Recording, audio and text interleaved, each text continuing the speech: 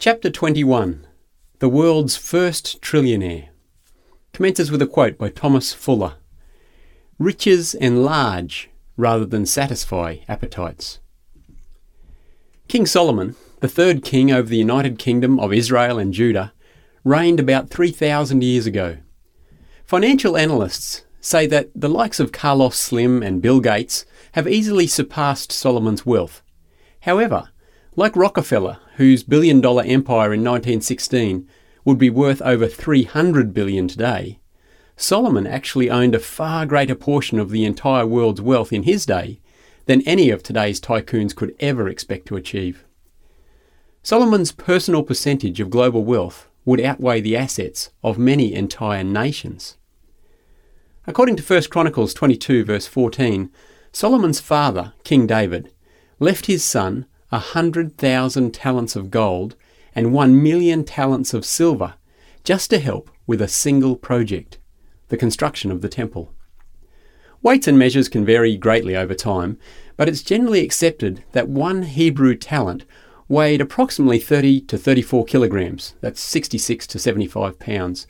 So the value of these two metals alone, more than 3,000 tons of gold and more than 30,000 tons of silver, was phenomenal.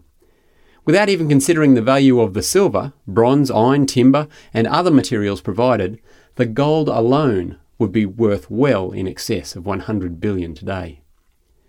Solomon may well have been the world's first and only trillionaire.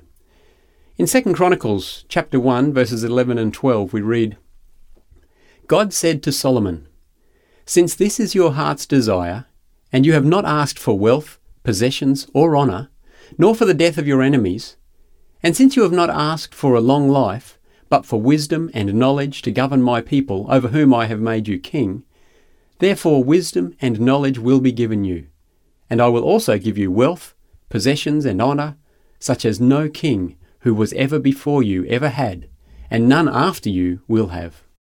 3 verses later, we're told that Solomon made silver and gold as common as stones. He was a very blessed and successful guy. What defines success in today's world? What degree of success would it take for you to be satisfied? If you were a huge success, blessed beyond your wildest dreams, where would you live? What would you drive? What would your home look like? Where would you vacation?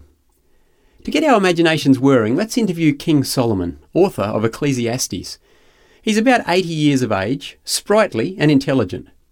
He's made some very serious errors of judgment in the last couple of decades due to his overabundance of wives and wealth, and is keen to share his experiences with anyone wanting to gain pleasure and avoid pain. So, King Solomon, welcome to the very first episode of Who Wants to Be a Trillionaire? The show where we'll be giving everyday people a chance to be just like you. This show is being beamed live into more than 300 million homes worldwide. Let's start with a bit of a bio. What have you achieved in life? Oh, I did great things. Built houses, planted vineyards, designed gardens and parks, and planted a variety of fruit trees in them. Made pools of water to irrigate the groves of trees. I bought slaves, male and female, who had children, giving me even more slaves. Then I acquired large herds and flocks, larger than anyone before me. I piled up silver and gold, loot from kings and kingdoms. I gathered a chorus of singers to entertain me with song, and, most exquisite of all pleasures, voluptuous maidens for my bed. Right, well that's quite a list of accomplishments. How did you... Sorry, I'm not done yet. Oh, how I prospered. I left all my predecessors far behind, left them behind in the dust. What's more, I kept a clear head through it all. Everything I wanted, I took. I never said no to myself. I gave in to every impulse, held back nothing. I sucked the marrow of pleasure out of every task, my reward to myself for a hard day's work. So you were richer than anyone else in history? Absolutely. That's what it's about, isn't it? Making sure you get more than everyone else around you. That must have brought you a tremendous amount of satisfaction. Well, actually, it didn't.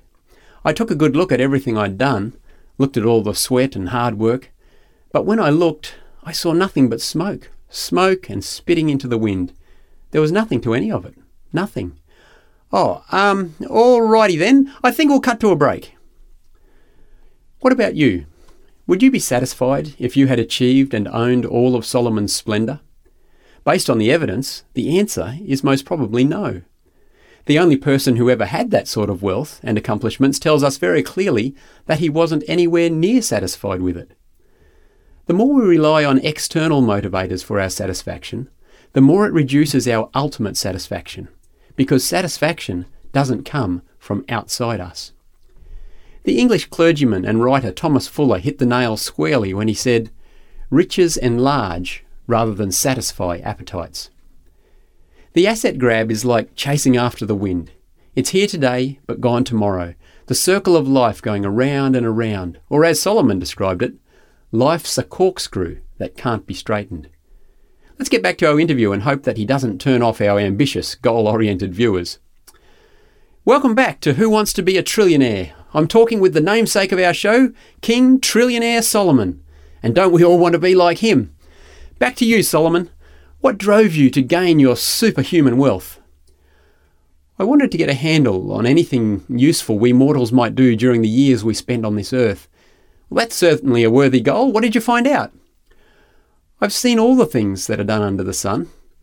All of them are meaningless, are chasing after the wind. Well, obviously you can't be talking about all the cool stuff that you got. The houses, vineyards, gardens, parks, lakes, slaves, herds, flocks, silver, gold, singers, and voluptuous maidens. They certainly aren't meaningless. I denied myself nothing my eyes desired. I sucked the marrow of pleasure out of every task. That's the shot. Who out there wants to be in a position where you don't need to deny yourself a single thing that you desire? Oh yeah, Solomon, please carry on. This is priceless. I became greater by far than anyone in Jerusalem before me. That's what I'm talking about, just got to be better off than our peers. Yet when I surveyed all that my hands had done and what I had toiled to achieve, everything was meaningless, a chasing after the wind. Hold on, are you saying that because all these things are, in your words, meaningless, that our viewers shouldn't have them or pursue them? Actually, I think we should take another break. So is that what Solomon was saying? I personally don't think he was being universally damning of these beautiful blessings. These things are meaningless, yes, but they're not inherently bad or evil. They are inherently transitive and temporary. They do pass away. They will fail to provide a permanent basis for happiness, contentment, fulfillment, purpose, or satisfaction. But they can and do give temporary pleasure. And these are not bad things to enjoy.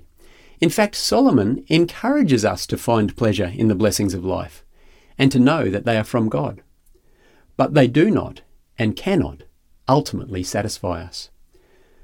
Most of us can't have anything approaching the sum of our desires, or at least the desires that the media encourages us to chase.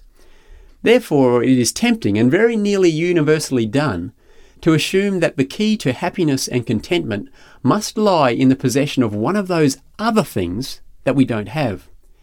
This is an obvious conclusion if the stuff we already have isn't giving us the satisfaction and happiness we desire. It must be found in one of the other things. It's dangerous, isn't it? In fact, this chasing after more is far more dangerous on an individual, societal, environmental and global scale than we might care to admit.